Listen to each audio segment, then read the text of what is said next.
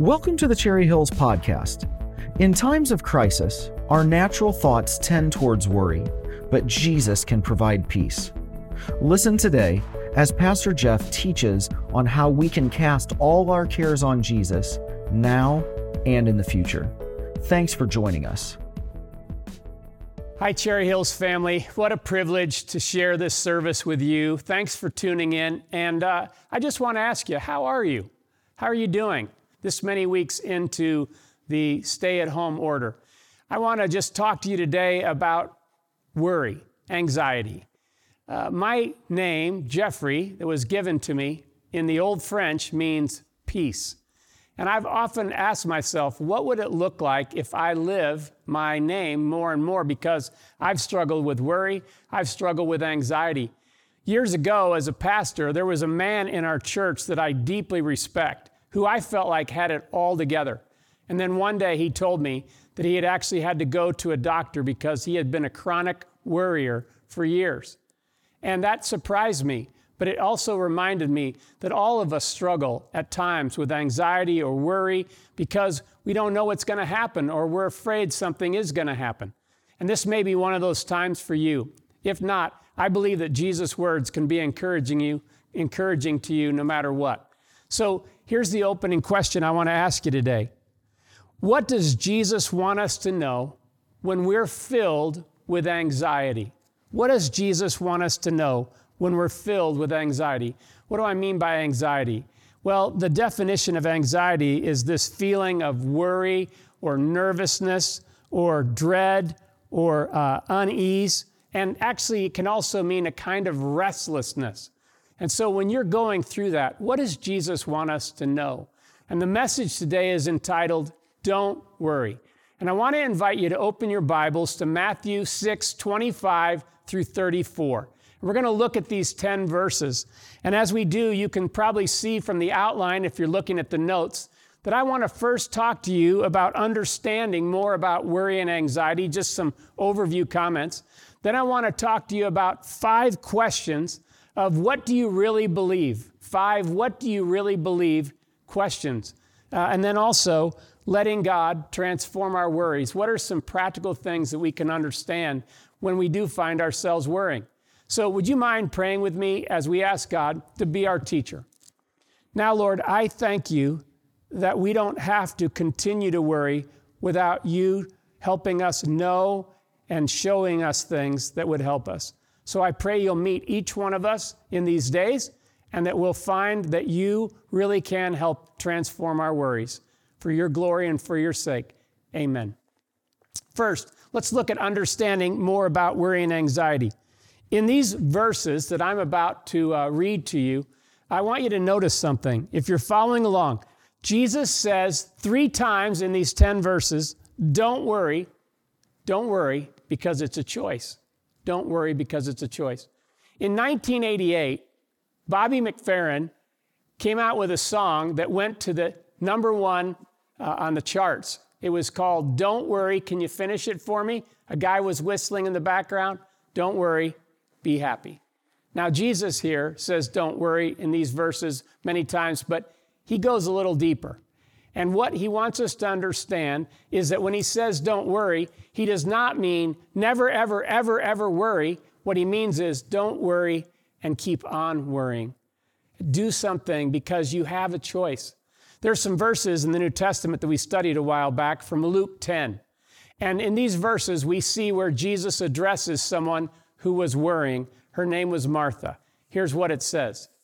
Jesus and his disciples went on their way. Jesus came to a village where a woman named Martha lived. She welcomed him into her home.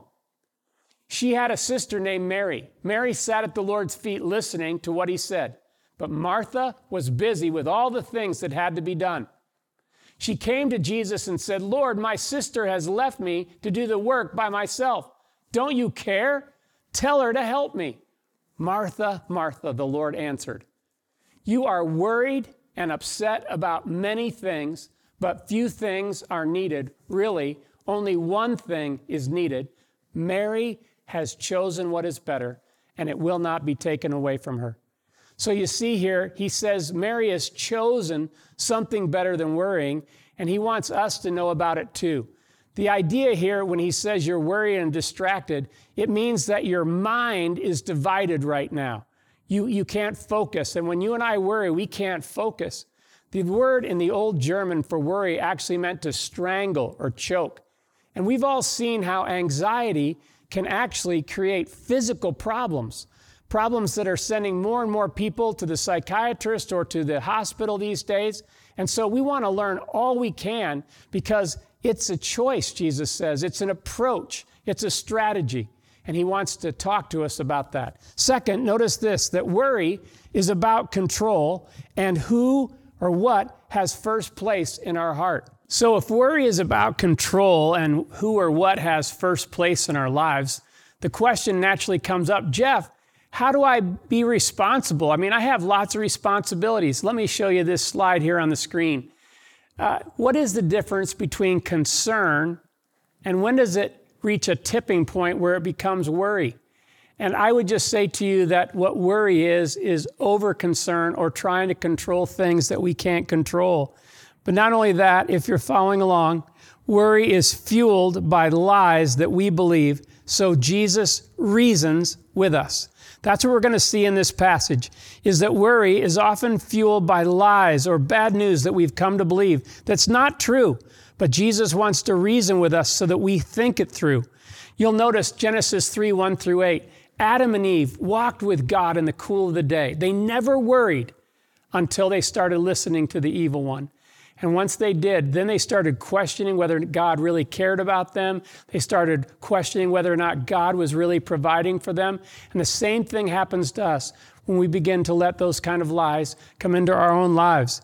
So what I want you to notice in these verses that we're going to read in Matthew 6:25-34 is that 5 times Jesus asked a question.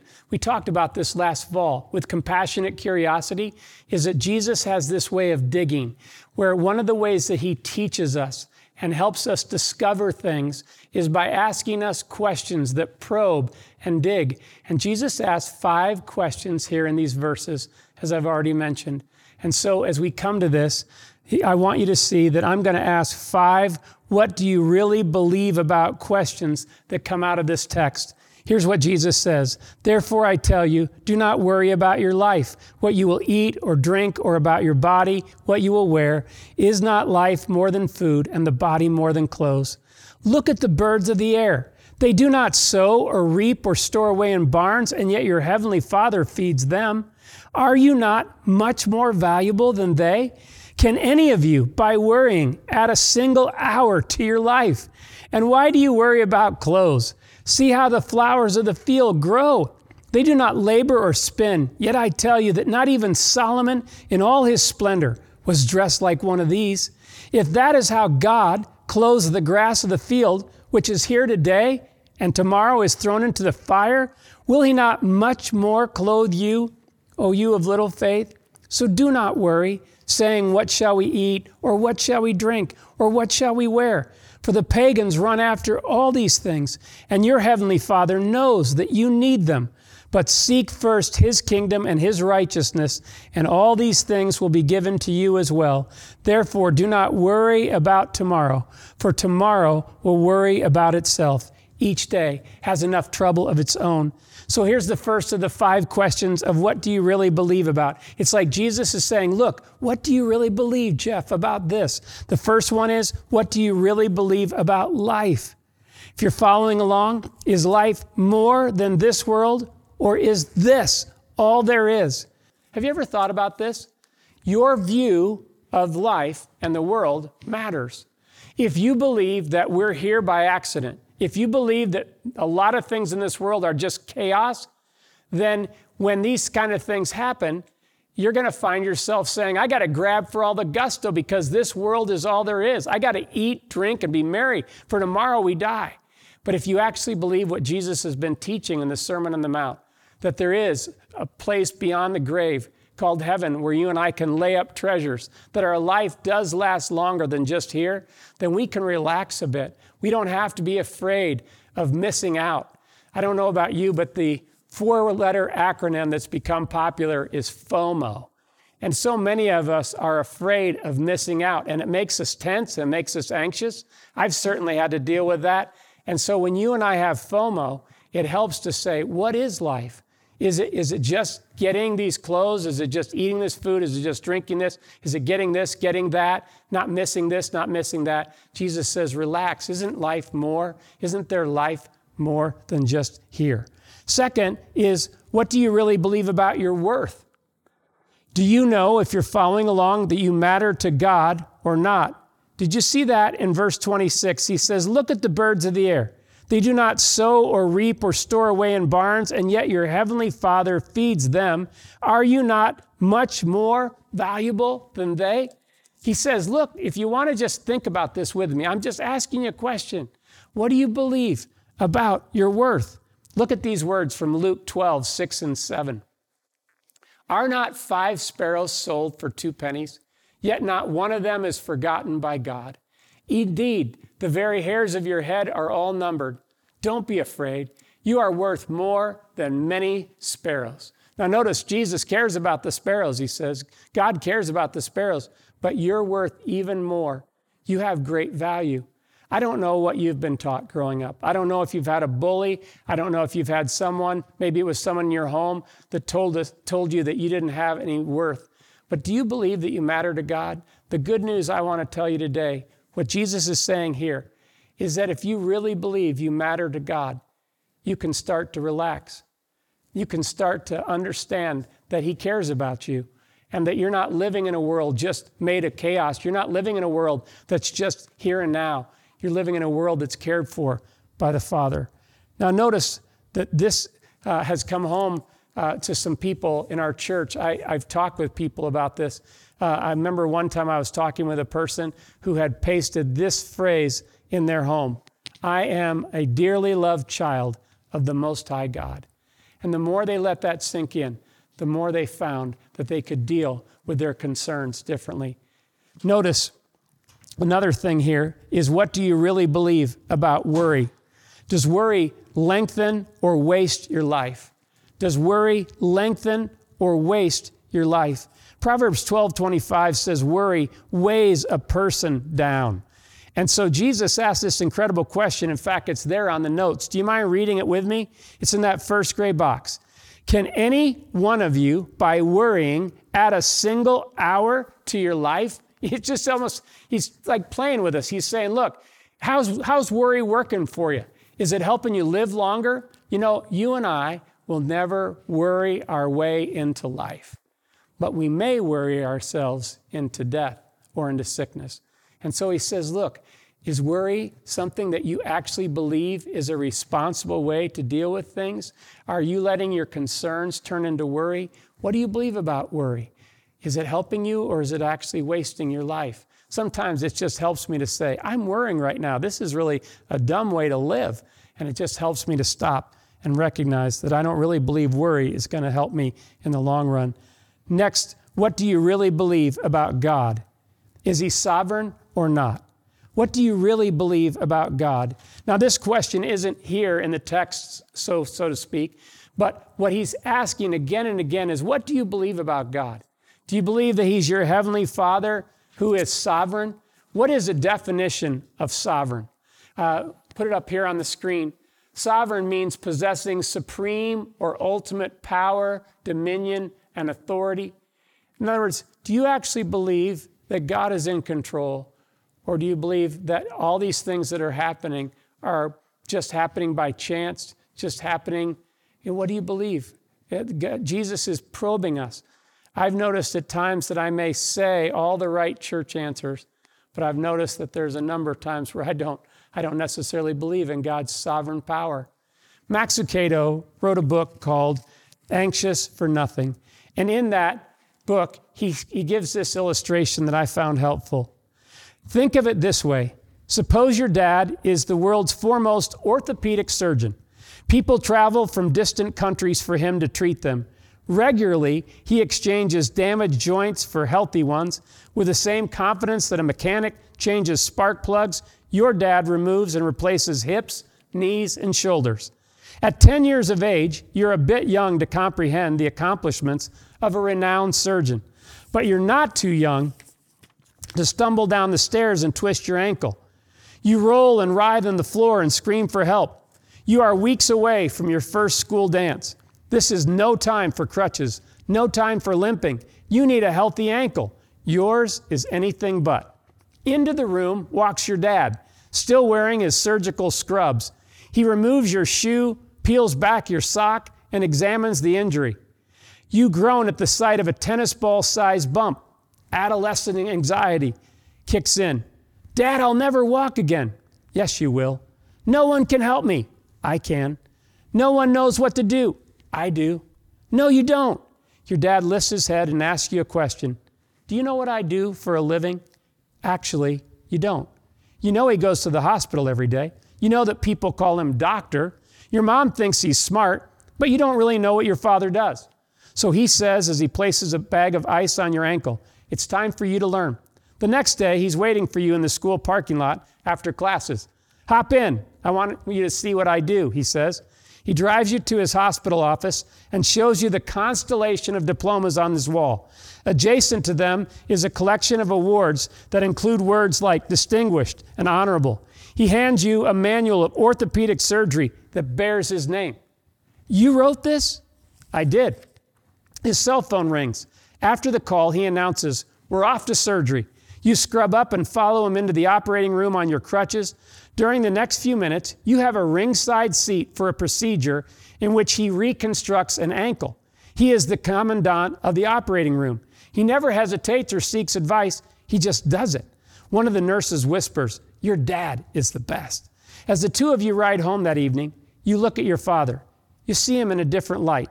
If he can conduct orthopedic surgery, he can likely treat a swollen ankle. So you ask, you think I'll be okay for the dance? Yes, you'll be fine. And this time, you believe him. Your anxiety decreases as your understanding of your Father increases. What do you really believe about God?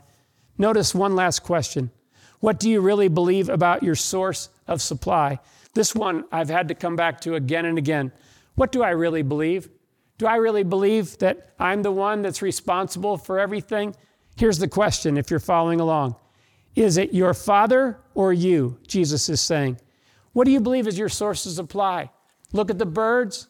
Look at the lilies of the field. Look at how God takes care of them. Are you your source of supply, or is it really your Heavenly Father? You know, Deuteronomy 8:17 and 18 has brought me back to center line so many times. This is what he says. Look at these words. You may say to yourself, my power and the strength of my hands have produced this wealth for me. But remember the Lord your God. For it is he who gives you the ability to produce wealth, and so confirms his covenant, which he swore to your ancestors as it is today. He's the one that gives us the ability to make money. Years ago, we used to try and teach our kids a lesson on this. We used to say, hey, kids, why do we pray before meals? And the kids would say, well, because it's the right thing to do. I said, no, actually, we're actually trying to remember where this food came from. And so where does this food come from? They said, well, Mom went to the grocery store and bought it. And we say, okay, well, where did Mom get the money to buy the food at the grocery store? Well, the people at the church, helped make it possible for you to have your salary. Well, where did the people at the church get their money? Well, their employers gave them money. Where did their employers get it? And we used to have them trace it all the way back until they remembered that ultimately it came from the loving hand of God. And there are times when your supply may be dwindling. You may be wondering, how in the world am I going to handle this? Is it completely up to me? Some of you may say, I've worked really hard. That's how come I have what I have. But I've watched people work just as hard, and they don't necessarily have what you have. How do you explain that? God is the one that provides. And Jesus is saying to us, as he taught us in the Lord's Prayer, give us this day our daily bread. Why? Because we're dependent upon you. You're our ultimate source of supply. So what do you believe about life? Do you believe that life is more than just this world? What do you believe about your worth? Do you believe you matter to God? What do you believe about worry? Is it going to help you, or is it going to waste your life? What do you believe about God? Is he really not only sovereign, but is he sovereign in your life? Is he the most important person to you? And then also, what do you believe about your source of supply? When I've started thinking about these questions, it's really helped me over the years. And so as I think about these questions, as Jesus probes, as he just says, look, think about this, think it through, reason this out, because if this is true, then you can look at life differently. And so let me just talk to you in closing about letting God transform our worries. I have several things that I've been learning about this, and I want to tell a story about what God's had to teach me, and it won't be the last time God has to teach me about how he wants to transform my worries, but how does he want to transform our worries? First, here's what I'm learning. Name them out and turn them into prayer if you're following along. Name them out and turn them into prayer. Every once in a while, I just need to recognize when I'm all uptight, when I'm breathing differently, and when I'm nervous. By the way, my wife loves that line from You've Got Mail from years ago, where Tom Hanks says to his then girlfriend, "You make coffee nervous." My wife has often told me that's what I'm like when I'm anxious, when I'm uptight. In fact, I remember my family does not enjoy being around me when I'm nervous or uptight. But what I need to do when all of a sudden I become aware is just to name it. Lord, I have shifted from concern into worry. Show me how to turn to you. And so I've had a lot of chance to practice these last few weeks. I don't know about you, but when I get into situations like this COVID situation, I become a problem solver almost immediately. Okay, what do we need to do? How do we get this done? And it's so easy to get running really fast that I need to actually learn how to say, oh, wait a second. The only way I'm going to see this concern not become a worry is if I name it and call it what it is and begin to pray. Years ago, Proverbs 3:6 really came home to me. In all your ways, acknowledge him, and he will direct your paths. And so I began to try and do that. Pastor Steve said that this has been a transforming passage in his life because although he tends to worry, he said he learned that the time between how much he worries and how much he begins to pray about it has actually changed over the years. And maybe that can happen for you as well. There's a famous passage on anxiety in Philippians 4:6 and 7. We have it here on the screen. Don't worry about anything. And again, it means don't keep worrying about anything. Instead, pray about everything. Tell God what you need and thank him for all he has done. Then you will experience God's peace, that word I've been looking for, which exceeds anything we can understand.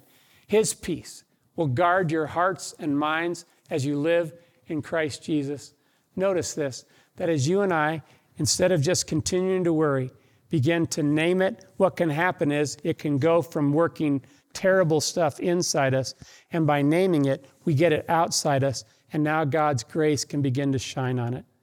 The second thing that I'm learning is that letting God transform my worries or our worries means not only to name them out and turn them into prayer, but it also, second, means to think them out and entrust them into his care. To think them out and entrust them into his care. What do I mean? A lot of times people think that the Christian life, we pretty much deny reality, we just close our eyes and hope it all works out. And it doesn't involve thinking. But actually what Jesus is doing throughout these 10 verses is he's getting us to think.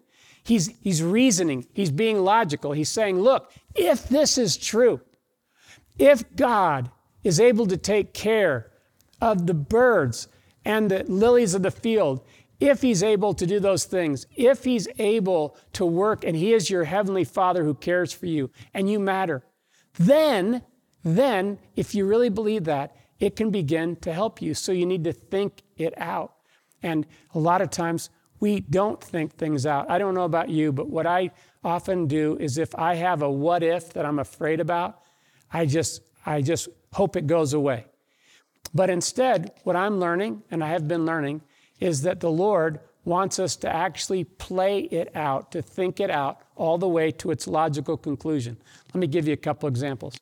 Jesus, on the night before he was crucified, he was filled with, he was troubled in his spirit. He was concerned. He didn't worry, but he was troubled. And what did he do? He poured it out to his Father. But notice what he did, and the word if is important here. He said, if it's possible that this cup may not be one I have to drink, would you take it from me? If that's possible. Nevertheless, not my will, but yours be done. Notice what he's doing. He's thinking it through, but he's also pouring his heart out to the Father. He's playing it out. He's going, look, I know I'm going to probably have to drink this cup. And if I could, I'd like to avoid it. If there's any other way to save the human race, I'd be interested. But instead, he comes to the place where he says, if that's my what if, then I want to say, even if that were to happen, I want your will, your way, God. There's another example in the book of Daniel. Shadrach, Meshach, and Abednego. They're about to be thrown in the fire because they didn't bow to, again, the king's idol. And when they wouldn't bow down, he told them he was going to throw them in the fiery furnace. And they say these words. They basically say, look, we don't have to defend ourselves. We believe that God can deliver us from this fiery furnace. But notice these words, but even if he does not, we will not bow.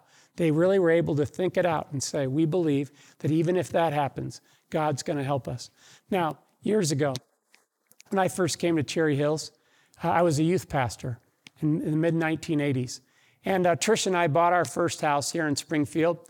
And I remember the first month or two, something happened I've never forgotten. I started to have runaway fear. I'd been reading something in the newspaper of some crimes that had happened or whatever, and I just began to be afraid every night when it turned dark that someone was going to break into our house or someone was going to try and harm me or Trish. And I just started having runaway fear. So I remember thinking to myself, okay, I just need to pray. I need to pray. But I noticed that no matter how much I prayed, my fear, my anxiety, my worry wouldn't go away. Now, you would have loved this. Almost every night for about 2 or 3 weeks, I'd go out into the living room and I'd pull the curtains back and I'd stare out the window to see if anybody was there. I was like a crazy person. I was doing this 20 or 25 times a night. And worse yet, I was actually not getting sleep. So now I was getting into a sleep deprivation cycle. And I'm thinking, what's going on here? I'm praying. I'm a youth pastor, for crying out loud. And then what I noticed is I started worrying about the fact that I was worrying. What God began to teach me one night as I lay there in bed, he allowed this thought to go across the ticker of my mind. Jeff, even if I were allowed to allow that worst thing that you fear to happen, do you believe that you could still trust me, that I would meet you in that time? How that thought scared me. And I didn't want to think that out. But I knew God was asking me to think it out. What did I really believe about God? What did I believe if that actually happened? What did I need to know? And that night, I remember thinking, I've got to get to the place where instead of trying to control the outcome, trying to control God, because God said, I'm not going to promise you that I always will prevent you those things from happening. Will you still trust me even if? Well, it took me a few days to get to the place where I really meant it. But when I was finally able to say, even if that happens, God, I believe you'll still be there to meet me. And so when I prayed that way, I remember that night, for the first time in weeks, I slept like a baby. I was able to know peace. Why? Because what I was trying to control God and get him to do, I needed to let him finally let his control work in my life. And I needed that thing that I was so valuing to be put in second place instead of first place. One more thing here that I want to mention next is not only name them out, play them out, but thank them out. Thank them out and look for how he provides. Look for how he provides. Did you notice what Jesus said here? He says, look at the birds of the air. Look at the lilies of the field. Think about them. Notice they don't necessarily work real hard, but notice they're just living in a way where they're not anxious or uptight. Why? Because your Father cares for them, and he cares for you. One of the things that's helped me from time to time is not only to put on worship music that helps me remember how God has been faithful, but also there's just times when I just remember, hey, you helped me with that situation in the past, or you helped my friend, you're going to help me. Sometimes we just be able to come to the place where we can remember and thank him. This past week, I was out walking, and I don't know about you, but every once in a while, I don't always do what Jesus recommends doing, but I decided to look for little flowers around me that would remind me. And so as I was walking on the sidewalk, I came across these beautiful flowers, and I just took a picture of them to remind me that those little flowers are only going to last for a short period of time. But if God so clothes them, which today they're here and tomorrow they're thrown into the oven, will he not care for me, care for my concerns? I can trust him. The last thing is not only name them out, play them out, thank them out, but notice what he says in verse 33. Would you read that with me in the second gray box? Seek first God's kingdom and what God wants, then all your other needs will be met as well. So this last thing here is seek him first and trust him one day at a time. Because I've walked alongside a number of people that have gone through really difficult things in our church family, I've been able to learn some of the things they've taught me. And I remember one time a lady who was by her husband's bedside said, I'm learning more and more how I need to take one day at a time. And then she said, in fact, some days I'm learning how to take 1 hour at a time. And she said, and some days I'm learning how to just take 1 moment at a time. Do you realize that that's sometimes what we do is we try and get ahead of ourselves, and instead of just living this day, notice what Jesus says, do not worry about tomorrow, because tomorrow will have enough trouble of its own. Just do one day at a time. He's saying, make sure you're not taking too big of a bite, but also make sure you're seeking him first, letting him be most important. And that's the challenge every day, isn't it? To make him first. And so as I think about this in closing, let me just share with you a story that's helped me again and again. It's about Corrie ten Boom. And Corrie ten Boom was put in a concentration camp because her and her family hid Jews during the Nazi occupation in Holland. And so as she was thinking about how she was able to deal with that difficult time in her life, she remembered back to a story that her father told her. And the story came at a time when she was very afraid and full of worry. They had gone to a neighbor's house because one of the family members had died. And for the first time in her little life as a girl, she realized that she could actually die. Her parents could actually die, that some hard things in life could happen. So she was terribly afraid, and she went home and got in bed with her sister Nali that night, waiting for their father to come home. And she tells it this way, still shivering with that cold, I followed Nali up to our room and crept into bed beside her. At last we heard our father's footsteps winding up the stairs. It was the best moment in every day when he came up to tuck us in. We never fell asleep until he had arranged the blankets in his special way and laid his hand for a moment on each head. Then we tried not to move even a toe. But that night, as he stepped through the door, I burst into tears. I need you, I sobbed. You can't die. You can't. Beside me on the bed, Nali sat up. We went to see our neighbor, she explained. Corrie didn't eat her supper or anything. Father sat down on the edge of the narrow bed. Corrie, he began gently, when you and I go to Amsterdam, when do I give you your ticket? I sniffed a few times, considering this. Why, just before we get on the train. Exactly, he said. And our wise Father in heaven knows when we're going to need things too. Don't run out ahead of him, Corrie. When the time comes that some of us will have to die, you will look into your heart and find the strength you need just in time. Jesus reasons with us in this passage about worrying. He doesn't just say, don't worry. He says, the reason why you don't need to worry is because you have a heavenly Father that wants a relationship with you so badly that he moved heaven and earth for his Son to come to earth and give his life in your place so that you could be made right with me and you could know my provision. Let me just pray for you as we think about this coming week and how we're going to face it, either with concern or worry. Now, Lord, would you show us how to continue trusting in you? Thank you for asking us questions. Thank you for reasoning with us where we really can believe that we live in a world that you care and you're at work. and help us that our anxiety will decrease as our knowledge and understanding of you, our Heavenly Father, increases. Thank you so much that we don't need to keep worrying if we'll look to you. In your name we pray. Amen. Thanks for joining us today. If you would like more information or to stay connected to Cherry Hills Church, please visit our website at cherryhillsfamily.org or follow us on Facebook.